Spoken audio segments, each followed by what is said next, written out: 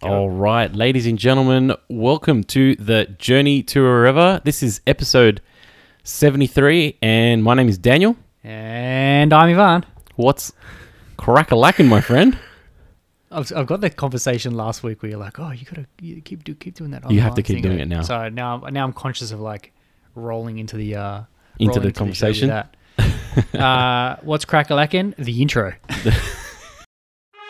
My name's Ivan, and I'm a scientist by day and a writer by night. And I'm Daniel. I'm a neuromuscular therapist, and I run my own practice. And you're listening to the weekly podcast, Journey to Wherever. Enjoy the show. What's going on, There's man? some serious mood going on in this room today. Well, I've got the new plant in there. Yep. Got the ambiance lighting. Ambiance. There's nothing like ambiance. I have to set the ambiance all the time. Are Are you an ambiance man? Yeah. Yeah. I have a lamp running next to my desk. I don't know how people in the operate on daytime. full light. Like I'd be terrible corporate worker. Like, you know how you walk into a typical corporate setting and it's just well-lit like office. 1,000 fluorescent lights. Yeah. I'd probably need to like put, I don't know, a dome over me and a little salt lamp or something. I've got the light to my office area on during the day. Yeah. But then I have a lamp next to me as well. Yeah? Just to set that ambiance. Just to kind of bring it down. It's funny when you put like a lamp on in a brightly lit room, it almost feels like it dulls it a little bit. Not dulls it, like it kind of... It does. It does. I'm glad it you're on the same wavelength. Yeah, do you know what I mean? It's like it's almost like it makes the lighter light Yeah. unlighted. It does. Anyways, It's whatever. like putting cucumber in water. It makes it wetter. Yeah. It's true, though. I know, but it just sounds dumb. It makes it wetter. It does, man. I'm telling you, listeners out there, if you have not put cucumber... We'll put cucumber, yeah. Cucumber and mint. But if you put cucumber alone in your water, Yeah. it makes your water wetter. Put cucumber on like on a summer's day, like first thing in the morning, kind of like get a big jug of water. I put Ice cold water. ice cold water. Sliced So up put mint, cucumber, passion fruit. Passion fruit. Yeah. And cucumber. And obviously either lemon or lime, depending on try what you that. got, to That's get cool. that zest going. I'll give it a try. And you put the cucumber to make the water wetter, of course. Exactly. So what's It's been like happening in putting your powdered week, man? milk in your milk too. It makes it creamier. Moving on. Just want to give a before we start the show, give some. I wouldn't say what's the correct word. I can't say. This episode is sponsored by. This episode is supported by Metronome because it is, and I want to give a shout out. Supported by Metronome. It's definitely supported by Metronome, and I want to give a quick shout out to the team over at Metronome. They certainly support our podcast with with landing page features as well as various other analytics, and the ability to share our podcast across any social media or any link or anything like that with a real convenient landing page and inbuilt player, and it also gives everyone the opportunity to click on the podcast show depending on what platform they want to listen to. So the folks over there certainly support us here at Journey to Wherever, and I want to give them a quick shout out because we've kind of been with them since the start of their conception. They've been here early on in ours as well, and I think it's a good partnership. So I'd probably say for anyone who is listening to this and is thinking of starting a podcast and following the great footsteps of Journey to Wherever, Join the journey. join the journey of podcasting, or if you're a current podcaster, because no doubt there'd be some podcasters that listen to our podcast, go and check out Metronome at mtrn.me. That's mtrn.me, and give them a whirl. I think Thanks, guys. They're a You good guys bunch. are, They're a good like, bunch of people. From the start, supporting us, it's massively appreciated. So thank you very much. Indeed. So what's on your mind this week, man? What's going on? What is traveling on my mind? So at the start of the week, I listened to, I'm a big JRE podcast listener. Yeah. And they recently, a couple of days ago, had Francis Ngannou on the show. So for those who don't know who you'll know Francis Ngannou when I explain him to you. But Francis Ngannou he's currently part of the UFC roster as a heavyweight.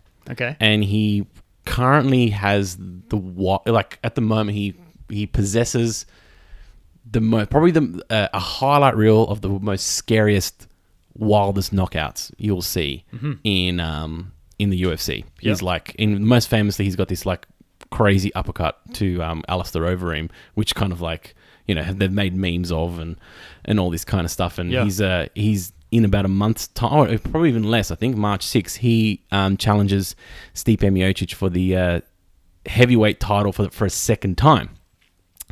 But this wasn't an MMA podcast. That was what I kind of tuned in for. This was more a story about Francis Ngannou's refuge from Cameroon and like the journey, essentially. Wow, okay. And I knew there was a story behind it. He kind of talked about it a little bit, but he actually went into this detailed 3-hour podcast about the full journey. Yeah. So to kind of give the listeners a bit of context, like essentially the topic today that we're going to explore is the term desires or dreams, whichever way you want to. When we say explore the topic, I didn't really know that was the topic. Oh, okay. You didn't? Okay. No, I didn't click on. I thought we were going to talk about this guy. Well, we're going to talk about the guy, but Okay. the context is about the term desires. Okay, because we've got to be honest here. I don't really know what you're going to talk about. I'm curious. I didn't even know who the guy was until you Do you know who texted Francis me, you're like, Ngannou is? That No, I don't even know is the that name. big, tall, 6 foot something? No, I didn't even know. You texted me today and you're like, any ideas for a topic? I'm like, When I don't show know. you a And you were picture like, of him, you'll be like, oh, yeah, that Okay. dude. He's like, he's because you texted me his name and I'm like, all right, sounds like an interesting guy. Let's just run with it. And I don't even know what his background. I didn't even know he was an MMA fighter. Yeah, so he's an MMA Okay. fighter. In the in the UFC heavyweight roster, and he's challenging Stipe for the heavyweight title for a second time in the space of like a couple of years. Yeah. Anyway, so I got to listen to his story, and I was like, similar to when we both watched the Tommy Caldwell story on Netflix. It was this constant like wow after wow after wow, and his English has improved a lot to a point where it's like it's definitely understandable, but there's certain kind of like broken English in there that you can kind of have to, interpret to a certain degree. Yeah.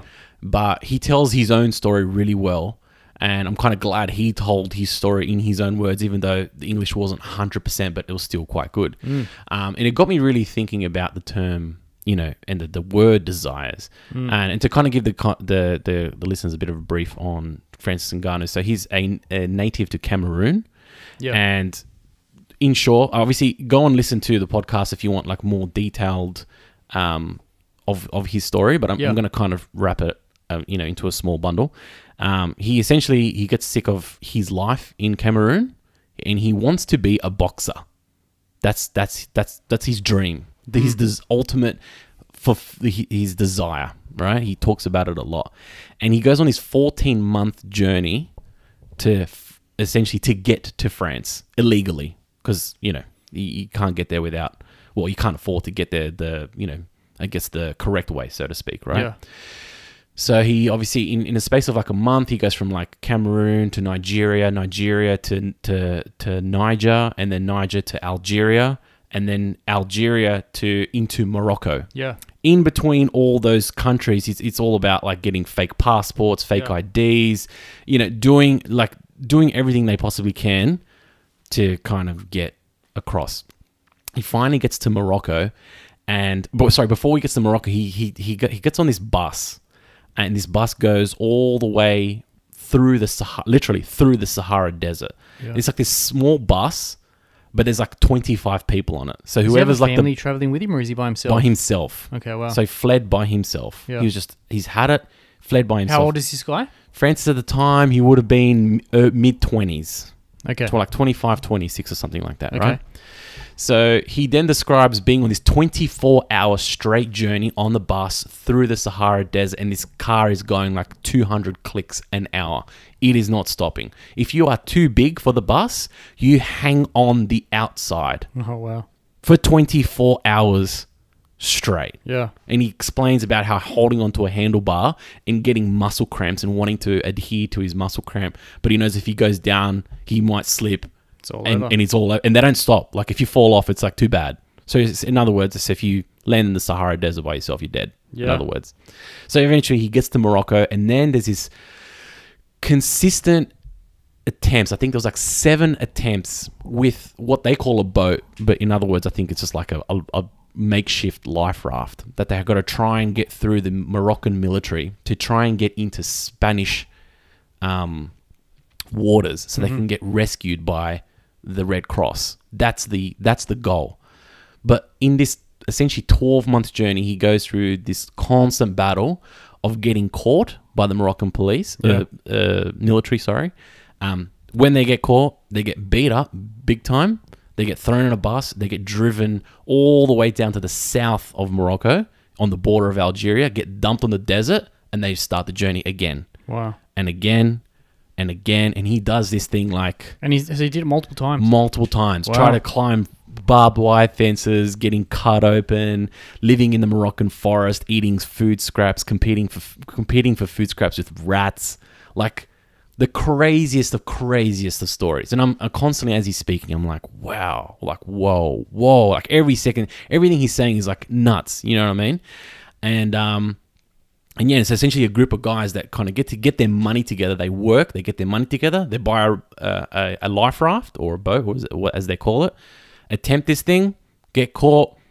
Military grab this boat, throw it in the bin, start the cycle again and again and again and again. Over time, he explains that few of these guys that go on the journey with him, Moroccan military get a little bit kind of heavy-handed, beat a few guys up too bad to a point where they essentially kill him, right? And it just eventually, so it does have a happy ending. He eventually gets to, escaping through the Moroccan military, gets to Spanish waters, and they pre-purchase a cell phone with a Spanish SIM card so they can call the Red Cross based in Spain. And all the Red Cross is there to do, they're not there to be like, oh, are you supposed to be here or not? They're just supposed to rescue you and bring you back to their main base, which for them is Spain. So their ticket is wanting to go to Europe. Yeah. And so they eventually get there, and they made it, and then they've got essentially another 6 months worth of journey of going through, trying to go through the police and immigration and all this crazy stuff, right? I don't want to butcher the story too much, so if everyone wants to listen to it, it's like, I think it's JRE MMA episode 99. I'm going to take a listen. It sounds fascinating. And look, you got to be patient with listening to the show because it could be told in an hour, but because with his English, it's a little bit slow, but you get a real context of how he explains it. Yeah. And it really adds more to him now because everybody sees this guy on TV and he's this feared striker. Do you know what I mean? Like, but when you listen to his story, I'm sure there's thousands of examples of refuge that people could, make a movie of, essentially. Yeah. So I'm sure he's more special than any others. But it kind of really got me thinking. It's like, it's like his ultimate desire, regardless of the outcome, was to leave Cameroon. Yeah. That's what he wanted to do. Okay. And to a certain degree, I'm not trying to shit on his journey or anything like that, but it kind of really got me thinking about like the desires of, or sorry, not the desire, the connotations about desires and fulfilling one's dream. You know what I mean? I remember, probably a few years ago now, and when I dabbled in behavioral sciences, and one of the main topics was we're talking about the behaviors that surround fulfilling a desire. It's generally met with a certain level of the complexity of it being forbidden. It's generally a negative thing. What's to chase desire? Hey. As in to chase desire? Yes, it's deemed that way. It's not that it's bad. According to what standards? It's just according to like these textbooks. You know what I mean? Like psychologists and stuff. It's not necessarily a bad thing. Yeah. It's just more. It's selfish in a sense, is what they're trying to say. Okay. Again, I'm not saying it's a bad thing, but I'm kind of thinking. It really got me thinking about like this. When he finished his story, it got me thinking about the very start of his journey. How he only told his little sister that he was going to do this because he saved his money, and he left a portion of it with her, so that every time he needed money, he was going to call her and say, "Look, I'm running out of money. Can you wire me some money?" Because you're not supposed to keep your money on you, all of it, because you essentially will get robbed, and then he's stuck in a country with no money. But I kind of thought it's a dangerous thing, desires, fulfilling it, because it can be tunnel vision. And I want to kind of get your opinion on this. It can be tunnel vision, and I understand in that context, especially being in a country, like in a continent like Africa, where, there's not too much opportunity here. Was he escaping Cameroon. Yeah, like was he escaping? No, he wasn't. Unrest and unease. No, or nothing. he just had a vision to want To be a boxer. to be a boxer and do better than what he was in his country. That's correct. Okay. Yeah. So he wasn't trying to be a refugee as such. No. Well, in a sense, yes, but he wanted to. Yeah, but in the true sense of the word, I guess, of escaping turmoil and unrest in a country, he just facing saw persecution. He just saw this kind of repetitive like thing. Like he essentially got to a point in his life at 25 or 26 that he knows what his next 50, 60 years are going to be like, and it just kind of hit him, and he's like, I got to change this, you know. Yeah. And to a certain degree, I felt really bad for his family because I'm like, imagine just waking up one day as a parent. Because I this is how I personally think, right? Like, I'm not an analytical thinker per se, but I try to kind of try my best to see what my actions, how they are going to impact others, regardless of why I'm doing it for, right? Yeah, when you make decisions. How I make decisions. Yeah. This is how personally I make decisions. Yeah. I like, okay, this is what it is for me. Now, what is this going to mean for everybody else? Like, what's the ripple effect, right? And to his degree, it's like his mum wakes up one day and her son's gone, right? Just gone, just vanished. Where's he gone? He's just vanished. He's gone. He's gone up north from essentially because Cameroon's like Central Africa. And he's going straight to Morocco, which is the northern part of Africa, and it's essentially like, you know, a 5-mile border between that and Europe. And he's gone. And I'm kind of thinking, that poor mum, she must feel like, in a sense, like she's failed him. But at the same time, I'm sure his story, like, is of the very few that succeed. Like, imagine finding out your son's gone, and then maybe 12 months later, I don't know how they would, but let's just hypothetically say they end up finding his body somewhere. You know what I mean? And I kind of think, I understand to a certain degree you got to do what you got to do. But it's like chasing a desire can be selfish in a sense. Yeah. And I'm glad it really worked out for him. But I'm sure there's tens of thousands that probably don't even make it to Morocco, probably fall off the bus in the Sahara Desert. And Do you just know perish. what I mean? Yeah. And I just wanted to just kind of have an open discussion in terms of the terms. And I know that's the most extreme example. You know what I mean? Like that's probably the easiest way to chase a desire is being in a situation like Francis's.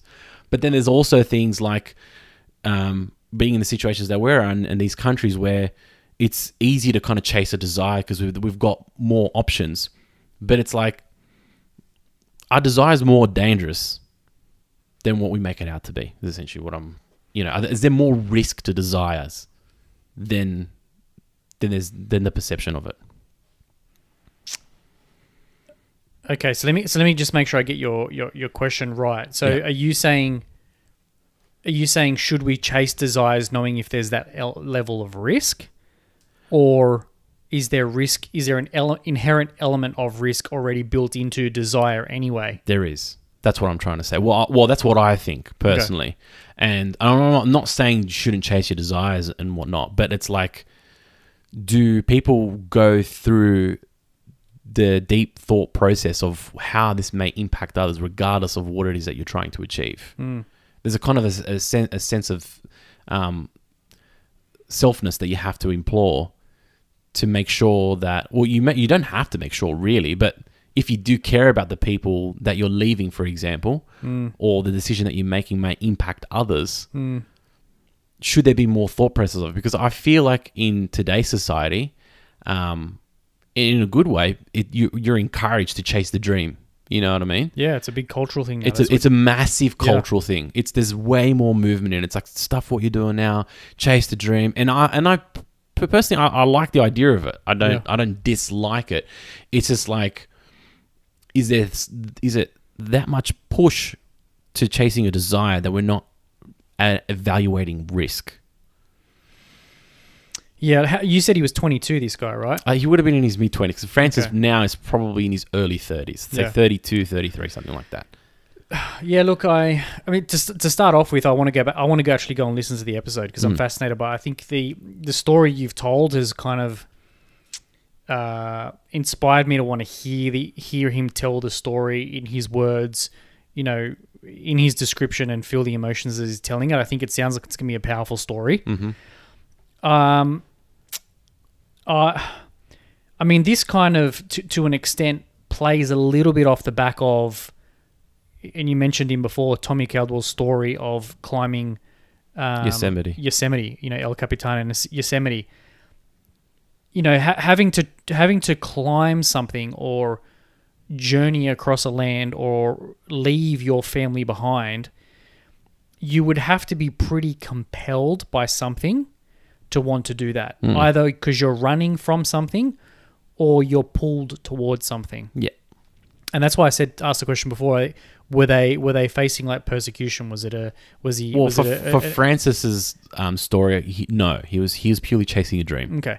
So, I mean, because if you're trying to leave a country where you're at risk of, your life's basically at risk or your family's at risk, I can totally understand people's desire to want to leave that state. Yeah. But I also respect the courage to do that, because there's huge courage. You're as much as there's a lot of unrest in those situations, your desire to have better outweighs the risk potentially of staying there, even though there's a high enough risk by going and following your dream. To your point of risk built into desire, there's a high enough amount of risk by taking that decision already, because you might fail along the way, you might run out of money, you might be attacked, the boat might sink, whatever it is. There's just the chips were like heavily stacked against him. Yeah, but if the pain of not doing that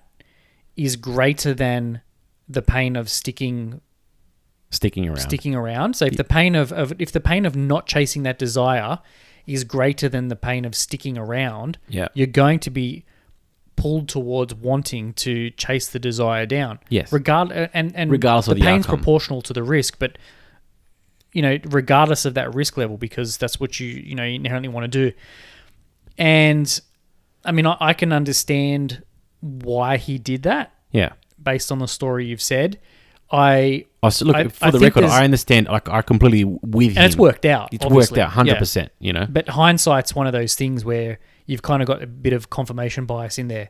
Yeah. Where it's like, well, you can look back and say it was a good decision, but you've got all the data now to look back on and say, well, it was a good decision. Yeah. I got a bit of views on that already, but in the case of this situation, yes, it certainly worked out. But if he was around 22 or in his early 20s and he didn't have a family to support, no wife, no kids, and it was just him, I guess the stakes that he's betting is him and then leaving his family behind. Yeah. But if they weren't at risk of danger, for example, and they were in a position where it was okay to kind of separate that, then I can understand the desire, and I kind of envy it to an extent, because it takes such a level of faith or even just naivety to chase something down like that. Because he openly says he had he's no idea where he's going. Yeah. He's following the crowd. This is what you do to get out of here. Yeah. He's learning along the way, essentially. And did Joe Rogan ask him the question, knowing now what you know as far as the journey, would you have traveled it again? I think Joe didn't he didn't ask that. Because I'd be curious to that question. Joe did a really good job of really not talking at all. He let him just speak his mind. But it kind of got me thinking, like, everything that he said is right. But at the same time, it's like, it's almost like he valued the fulfillment of the desire more than his life, which is, you kind of got to understand the reason why we chase a desire in the first place is to have a more fulfilled life. But I think that comes back to my point before of, would you feel more empty not having gone after it and tried to take it? Yeah. Rather than live life asking the question, well, what if? Of course, you never want to live with the what if. And for someone who really wants something, and for those who have achieved anything substantially great, I'm not talking about, just the day-to-day things, even though for people who, might be challenged and can't do that in itself is a respectable feat. But I'm talking, if you've got the basic amount of resources, but then you go and chase something down, putting all odds against you, putting everything on the line, and you go for it. I get impressed by that, and I think anybody who has done anything significantly great, like truly great, the common thread is they've all done that. And I don't think true greatness comes without a reasonable level of risk. Yeah.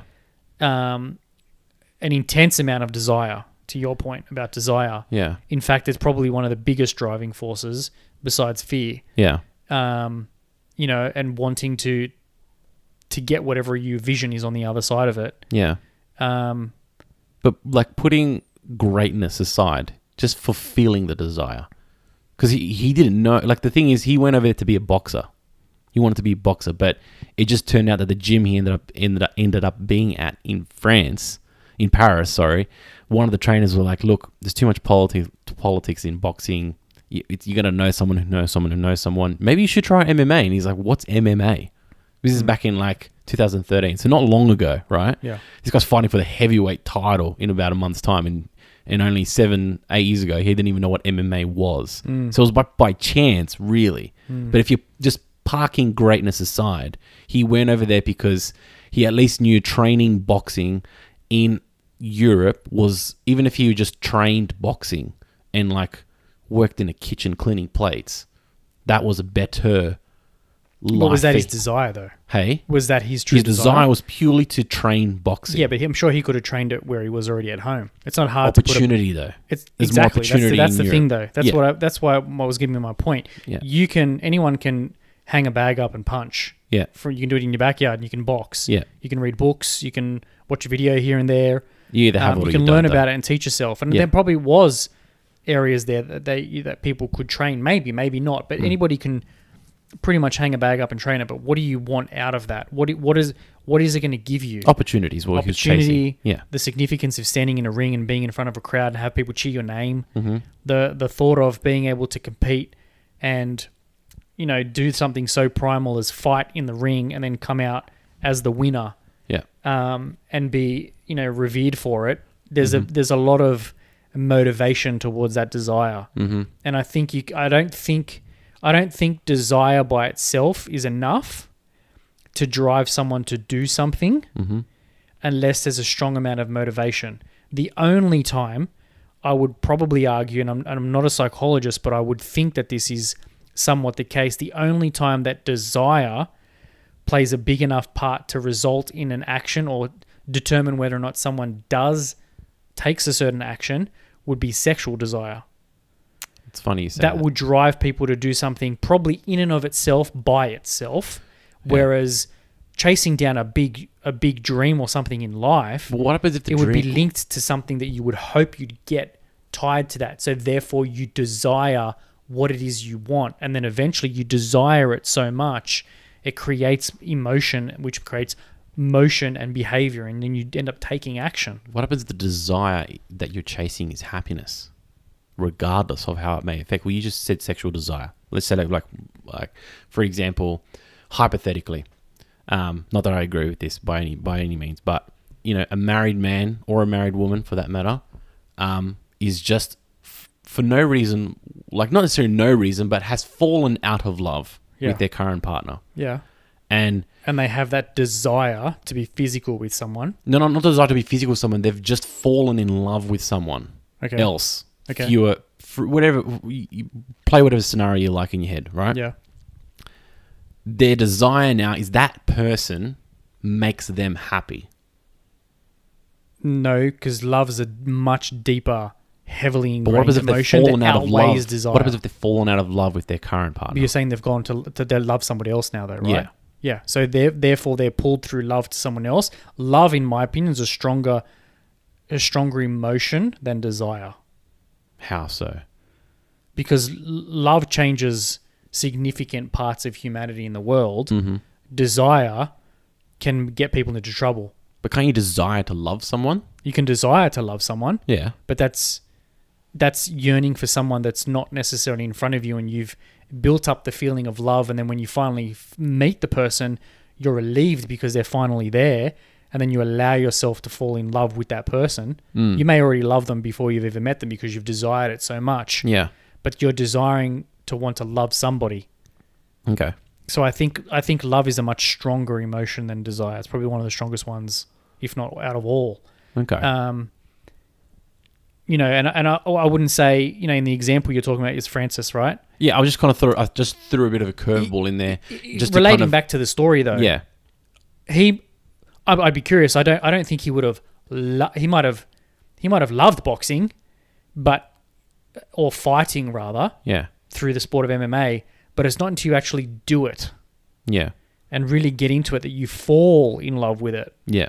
There's a difference between loving something and then falling deep in love with something. Well, he explains that even in he only participated in his first professional MMA fight because he wanted to get his coaches off his back for pushing him to do MMA.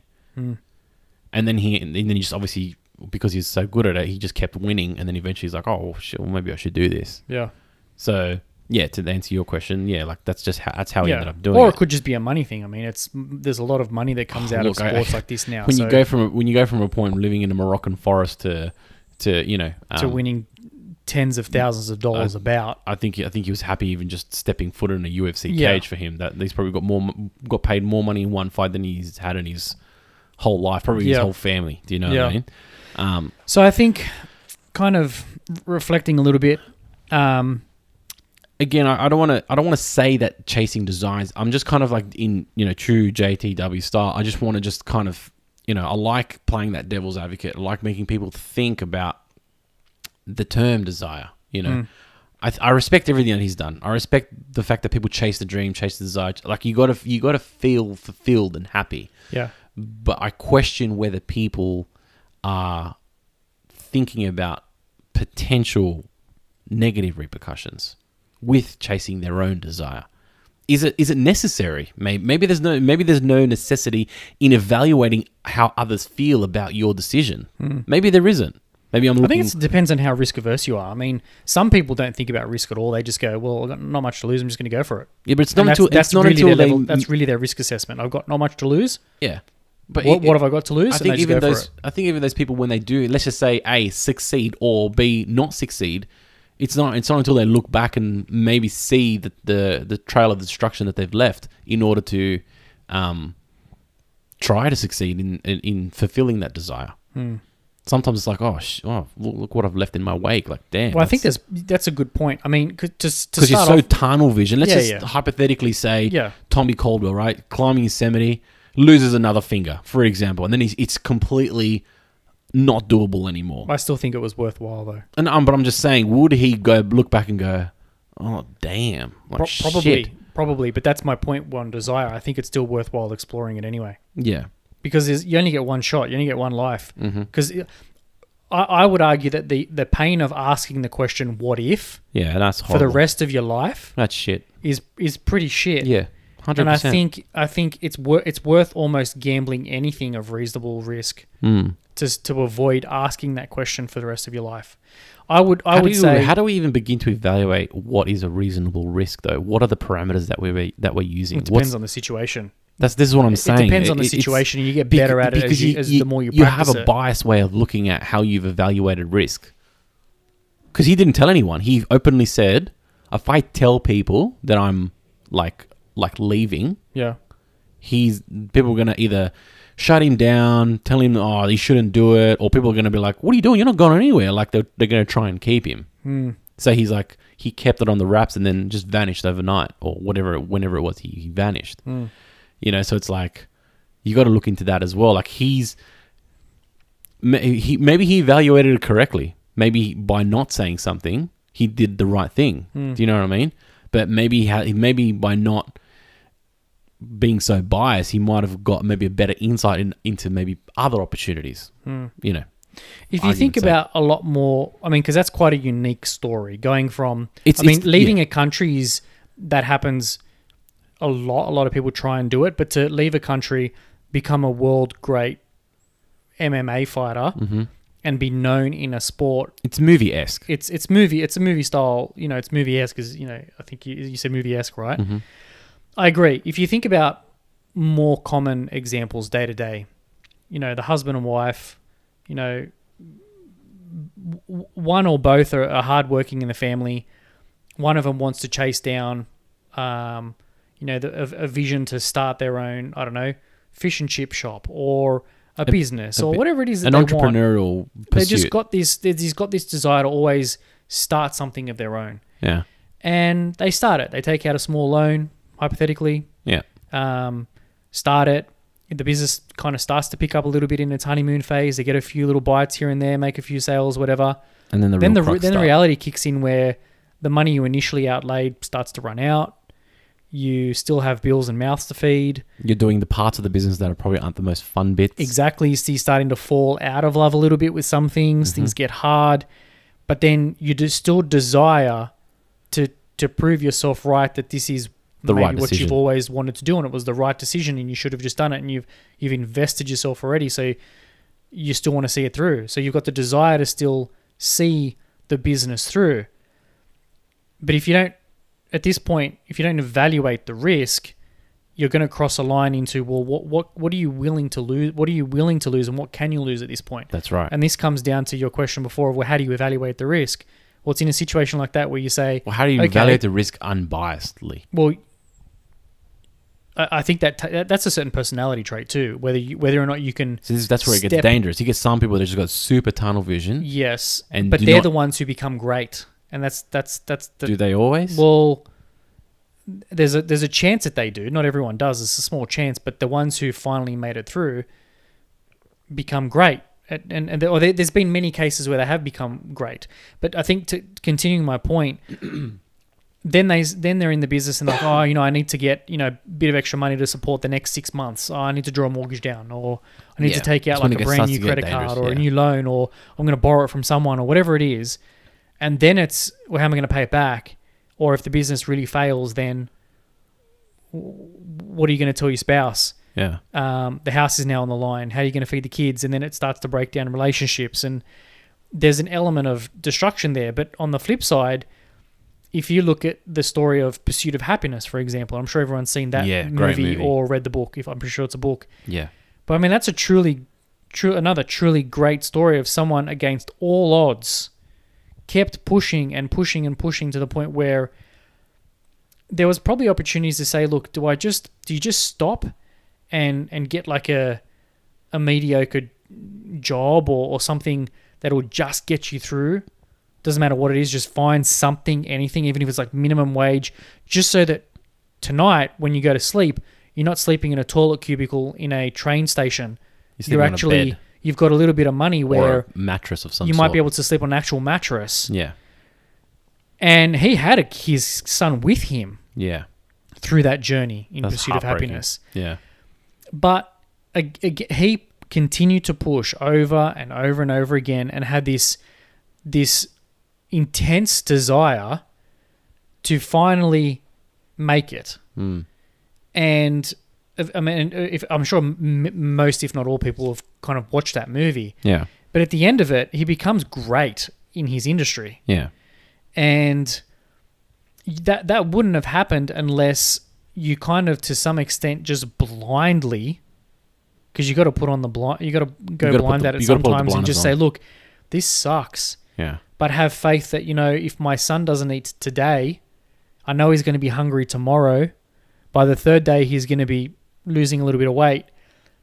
But I know once I make this final sale, I will be able to say, like, I did it for you, and we did it. Mm. Super amount of cost to that. It could have gone for the worst. But again, I think these questions are a lot of confirmation bias, because when you've finally got it, it's easy to look back and go, oh, well, that was worth it. But many people don't hear about the stories that fail, and this is not to be pessimistic, but That's because there's too many of them. there's a my lot argument. of failure stories. There's way more. Yeah, which is why there's that stat of, 1 in 5 businesses fail in the first year, or some stat, right? At least in Australia, Which is massive. because it's true. Yeah. There's I think I heard a stat, and don't quote me on this, but something like 50% divorce rates in marriages and stuff. Happen within the first 2 years or something. Yeah, like that. there's just a large proportion of, that's a large number that end up divorcing in the first year. It's like, well, what did you desire going into your marriage? Did you desire to not look bad and not look single for the rest of your life, and you needed to just find someone? Did you desire to Keeping up spend with the rest of your Joneses. life Yeah. with the person you actually love? Yeah. Or did you desire to, as you said, keep up to the Joneses, or marry into money, or marry into fame, or whatever it is? But they fail a lot. But I don't think it's an excuse not to even try, though. Yeah, I because think- you're I really think- left with either the jump or not jump. Yeah, and life's Because you can over evaluate, and you can stunt, and then you pause procrastinate, and then freeze. you just stunt and don't grow. Yeah, exactly. And I think, for one person's individual life, Yeah. desire has a reasonable level of risk. It's almost like the odds might be stacked against you. But when you look at humanity as a whole, enough of these people have chased down the desire to be so great that they've actually shifted the course of humanity. And it's not until people do that, That's all right.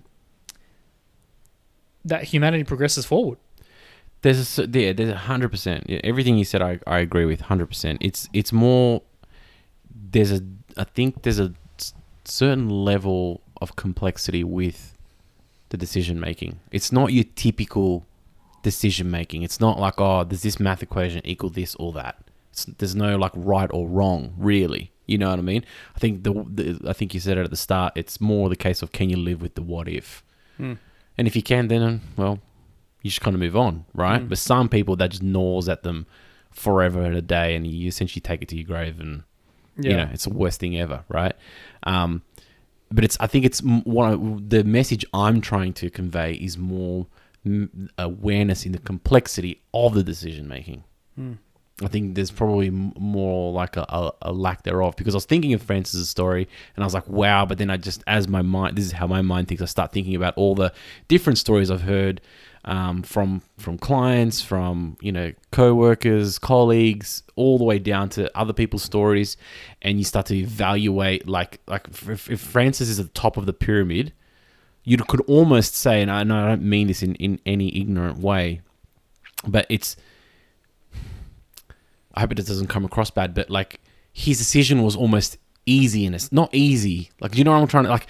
It was easy because of the situation they are in Central Africa. There's not much opportunity, so it's like, well, it's either this or nothing else. Do you know what I mean? Yeah. And again, excuse my ignorance. I'm not trying to say that it's an easy decision to make. No. Because he's going through. I know what you're he's going saying. through life-threatening yeah. stuff. But when it comes to breaking down the complexities of the decision making, the pros, the cons, all that, it is way more when pros. you look at the hand, when you look at the hand of cards that they're dealt, yeah, there's not a great deal of selection of cards you can play with. So they want to go and take the punt and just keep move going on to the next thing, to say, well, I'm going to take a gamble and do something because the hand I've been dealt with is not that great. not that great, anyways. Yeah, so That's what it makes your decision to say, like, hit me, ask for another card. It makes it a lot easier. Yes, but not that the in decision, context. not the decision is easy. I want to stress that. And the journey you're going to go through might not certainly be easy either. I know what you mean. But the decision is easier.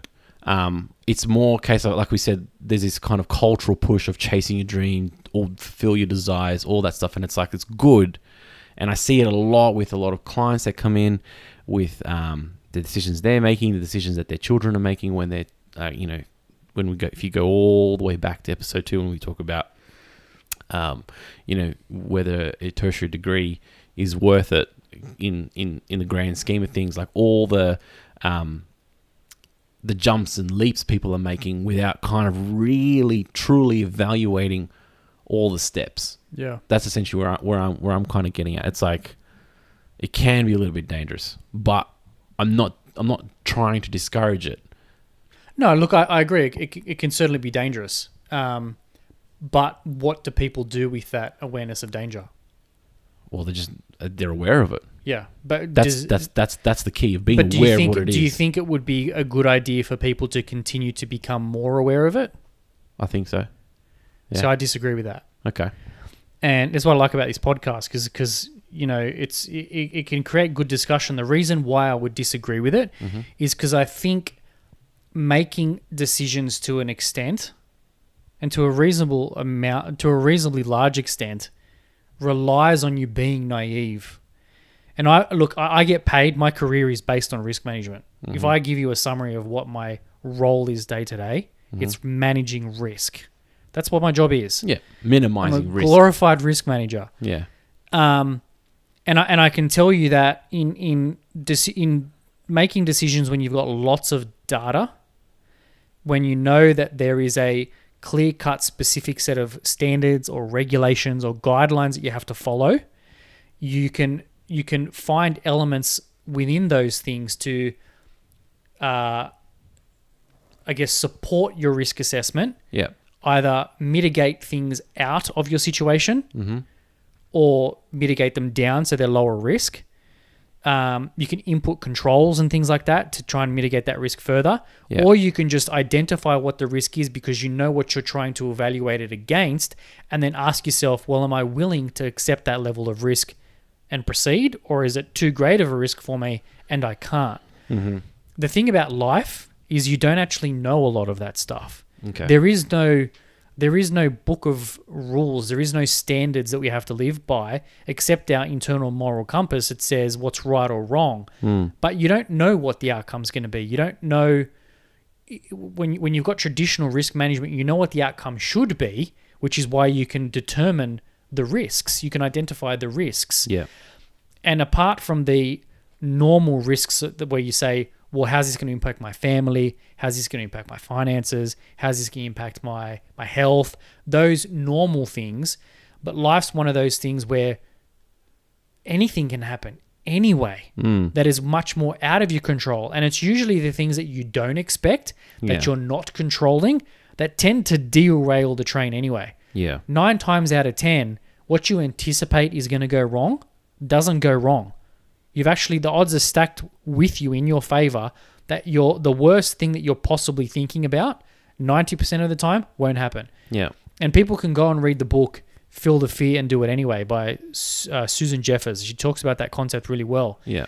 And I think because life has so many unknowns, if you start to bring up all the potential dangers around the desire you have, I think it's got a very good chance of becoming the source for procrastination and the source for hesitation and not making the step forward or taking the decision to even have a go. Yeah. And then that leads ultimately to a lifelong constant question asking of, well, what if? Yeah. What if I did it anyway? And then you won't live with regret.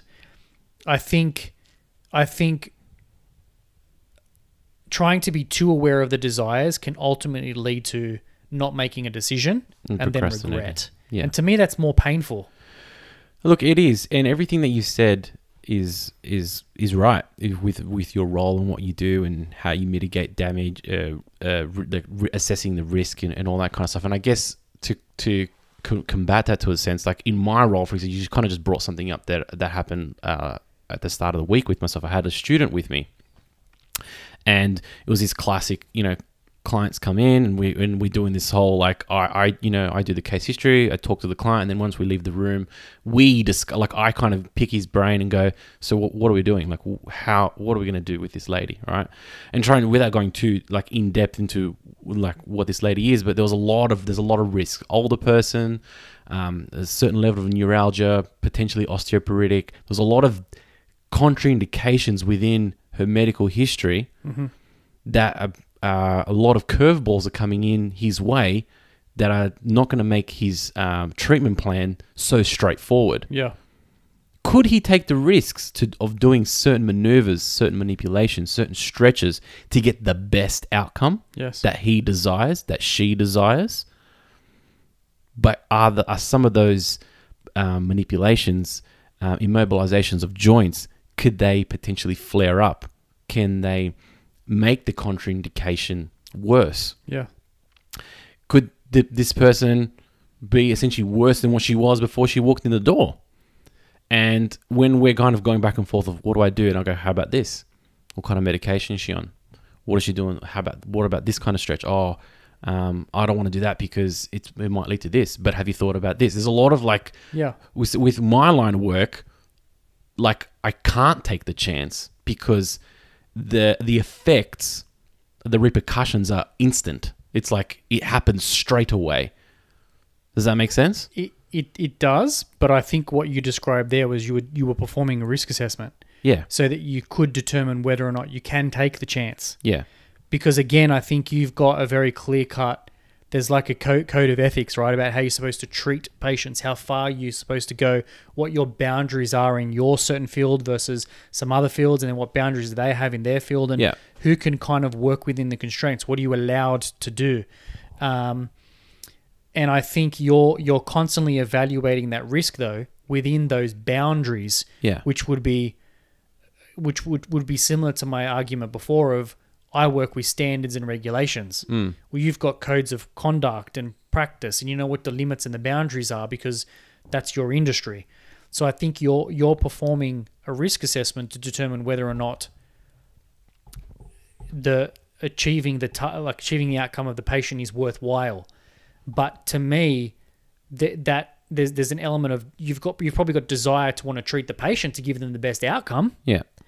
But along the way, certain, say for example, maneuvers Yes. may be deemed too risky Yes. to get that desire, which then means you got to explain to the person why they might get up off the table and still kind of feel the same, Yes. what they were before, and then you got to mitigate and explain to them that this is a longer journey, yada yada. It's all that stuff that they don't want to hear. Yes. So in terms of fulfilling the desire, the happiness of, wow, what a great therapist. I feel much better now. And this is a great, all that good stuff. Yeah. You got to explain to them the reason why it may seem like it may feel like as well that they've wasted their time being in the treatment room with you.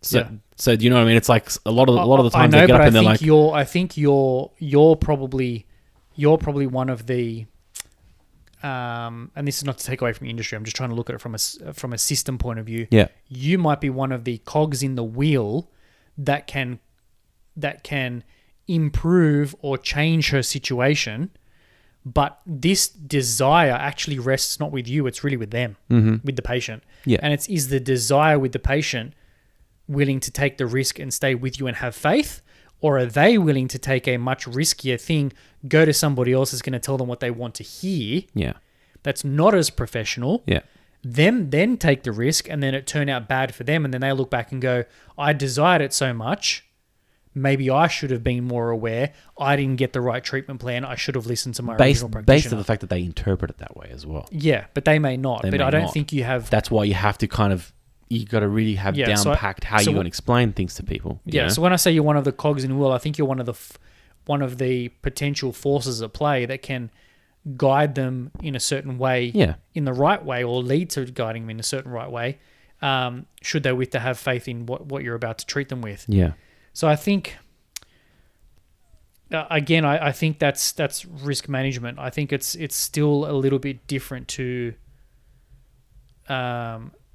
someone making a big leap of faith or going up. Not even something that's so big, just having the desire in general, but being fully blinded by it, by what the risks are. In your case, you're not blinded by the risks, which is why you articulated well how you manage what you do. Yeah. And that's necessary in your industry. But for someone who, I don't know, a high school student that wants to go off to university, they could say, look, I want to be they might desire to be a psychologist. Mm-hmm. And they go, oh, but I really desire it, but what are the risks of that? Well, I might study for 4 years and I might fail my final exams and I might not get registered. And then I've spent all this money on fees, and what happens if I don't get it? Oh, okay. Oh, but I might desire to be a psychologist, but it means I'm not going to be able to spend a lot of time with my boyfriend, girlfriend, Yeah. because I'm going to be studying a lot and they're not at uni. So Yeah. they're off working. What happens if it breaks my relationship down? Yeah. Like, they have these desires, but if they constantly ask those questions, you've got an almost certain chance of them turning around and going, Not doing it's nothing not at all. worth it. Yeah. Why am I going to do it? Yeah. And then they live with regret. Yeah. And I think this goes back to an interesting point that you made in the last episode was sometimes you like to just sit back and be a little bit naive in the world. Ignorance is bliss. And ignorance is bliss. Yeah. For some things, ignorance needs to be bliss so that you can actually make a decision. Yeah. Now, in the case of Francis or, Tommy climbing Yosemite. Yeah. They're in a group and a class of their own because what they're going for has a significant upside, but it also comes with a traditional significant level of risk. High upside, high risk. Low upside, low risk. It's that fundamental model. Yeah. It's very Russian roulette. It is, and that's It's the either gamble. black or red. That's the gamble. It's That's like the gamble, yeah. and it's just, I guess, the ones that actually get it eventually took the gamble and survived to stick around and tell the story. Yeah. There's many that don't, but again, I guess the only question in that case is, am I willing to die trying? That's the And bottom that's the line. ultimate question That's the for the ultimate ones line. that really go great, and in their cases, they probably are. They Yeah. probably are. 100%. So that's kind of my articulation and thoughts on it. I figured that you'd kind of think that way. It's like, yeah, it just got me thinking. I think ultimately it was a really wonderful story. I'm glad it wasn't interpreted. He didn't have an interpreter there or anything like that. And you got to really feel the emotion of where he was coming from. And he does a kind of good job of like speaking in third person and like, he story tells really well. Funnily enough, for, English being his like second or third language, really, you know, because he's got his native Cameroonian and then he speaks French and now English. And, for the record, I would probably lean always more towards chasing desires and fulfillments, but it did for me pose the question of risk, like huge risk. Yeah. And I always it's just how I think. It probably isn't the best way to think. Maybe I'm not sure, but I always try and feel like what my decisions will feel like, how it might be interpreted or how it may impact those who surround me. And then I started thinking about his family, his sister, his brother. Yeah. I was like, wow, I understand. It's just like, there's a lot on the table, and I There's think it speaks to our personalities here on the podcast, even, and listeners have probably picked up on it and might not even be surprised as to the sides of the table we've taken, because we've had episodes in the past like visionary versus practicality. Well, you're the very practical person. Yeah. I became the vision person. Yeah. Historically, and a practical person is very risk averse. They assess it because that's how they're inclined to make the decisions that they do, because they're constantly assessing and looking at, well, what are the risks to the desire that I've got here? Whereas a visionary person's like, I just got to focus on the vision. I can't be swamped by the risk. Yeah. Just I've got to keep focusing on the vision. But we know, after breaking that down in that episode as we did, you have to deploy both depending on what you're doing. Yeah, of course. And depending on what point of And your there's life you're no after and right what or you're wrong. actually going for. There is no right or wrong. No, there's no right or wrong. That's the ultimate case. No right or wrong, but it's just being, I guess where we sit in slightly different fences is I'm more inclined to being more aware of risk, whereas you're more inclined to being less aware, only because of the potential procrastination, whereas I'm leaning more towards being aware so that you don't make, I guess, silly risks or unnecessary risks. That's all. Yeah. And I'd go one step further to say I probably choose not to look at the risks. Yeah. I might be aware of them, but I just ignore them. That's fair enough. And again, it's just because, procrastination is not something that I'm fond of. I don't think anyone's fond of it. People are very good at it. But I'm not necessarily, I'm consciously not fond of it. Yeah. So, yeah. All right. I think Interesting topic. I'm going to go and listen to that episode. I will. Yeah, look, I encourage people. I'll listen to it over the next couple of days. Joe Rogan's got a zillion episodes, but it's one of the more recent ones. I think it's titled JRE MMA, because I think he went in there thinking it was going to be an MMA-based show, but then he flipped the script and started talking about his journey. He would normally title, if it's that type of show, he'll normally title it the true number. I think it's up to like episode 1,600 and whatever. Yeah. But because he thought it was going to be an MMA-based show, it's episode 99. Okay. Francis Ngannou. So it's all in chronological order based on the date. So, how is Joe? I say it like we know him. How is Joe? He's rich. Hey? He's rich. Yeah, exactly. I haven't listened to his show for a little while. Your mate was on there today. Sorry? Your mate was on there today. Your buddy. Was Ben featured on his show? No, your other mate. Good old Muskie. Elon Musk. He was on there again. Is he featured on the podcast again? Yeah, he was on there. This is the third time now. I think him and Joe are a bit more like buddies. Like he's been to, because Joe lives in Texas now.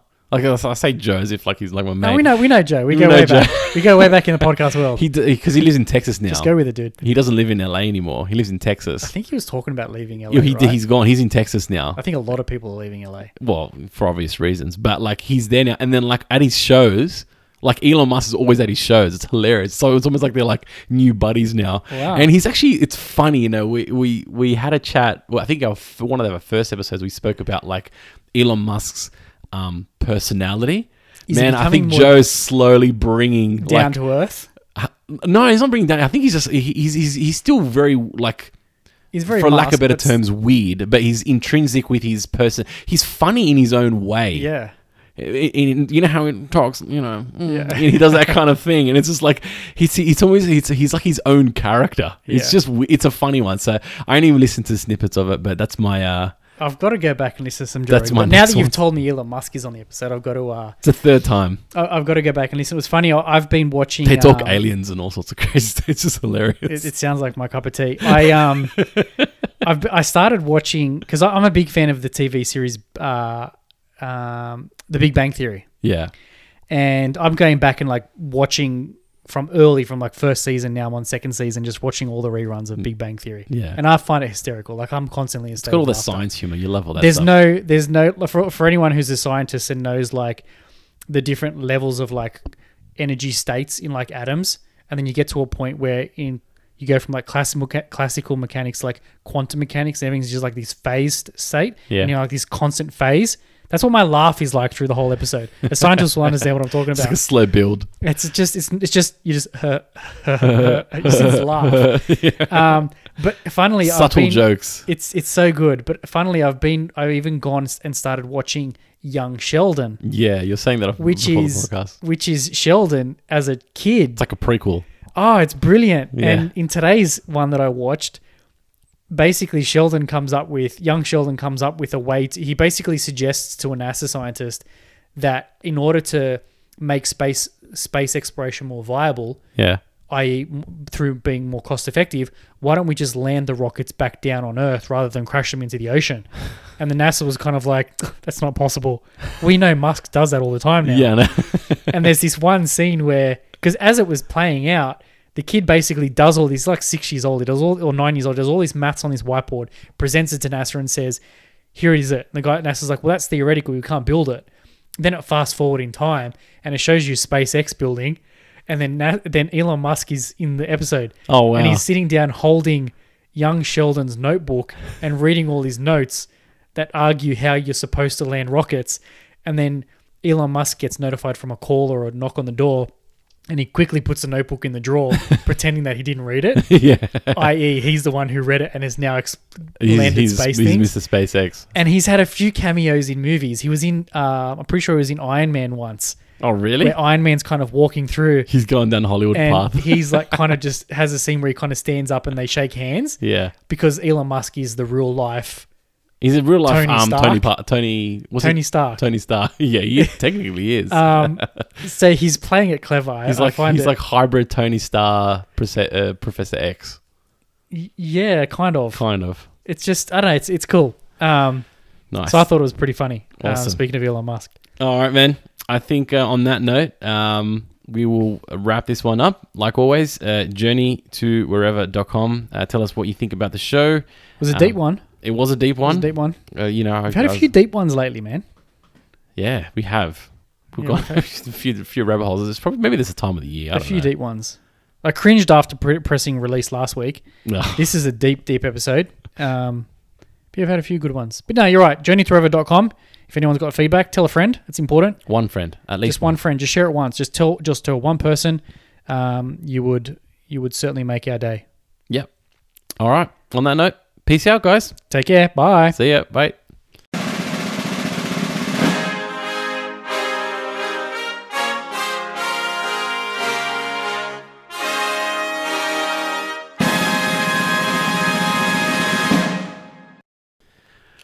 Good topic, Alright. man. That was a good one. You like that one? Yeah, it's good. We keep going deeper and deeper. We do. We're like dragging these people with us down this hole somewhere, Yeah. and then we'll start talking about farts or something. And they're like, "Well, where are we?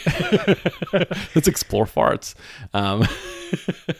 There's been quite a few deep ones. But no, I enjoyed it. It was a good topic. I'm going to go back and I'm going to go and actually listen I to reckon you should. Again, listen to the episode. you got to be patient with the story because it's like there are some parts of it you're like, okay, come on, Francis. Like he kind of like he's got this like build up. You're like, come on, tell me what happened. And he does it in his own way. Yeah. You got to be patient with how he tells the story.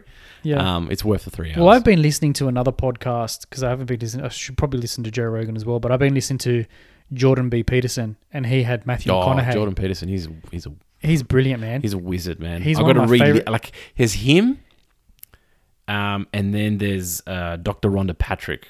I've told you You about her mentioned before. her, Like yeah, I have yeah. to listen to the episodes like 2 or 3 times over Yeah. because there's so much brain activity flowing through that He's my way. peanut brain is like, wait. Oh, sorry. His way to articulate is. Oh man, his I brain is find it like different level. fascinating. Yeah, but I've been listening to a podcast episode with him, and Matthew McConaughey was on it. Oh, okay. Um, I see. I haven't. I know which one you're talking about. Matthew McConaughey was like on a kind of like a Zoomish type call. Yeah. I think so. Yeah. Yeah. I So heard about this one. I Yeah. started to listen to that as well, but again, fascinating conversation. There's a lot of stuff. There's a lot of good stuff coming out Yeah. at the moment. All right, All man. right. Have a good one. Peace out, man. Laters. See ya. Bye. Bye.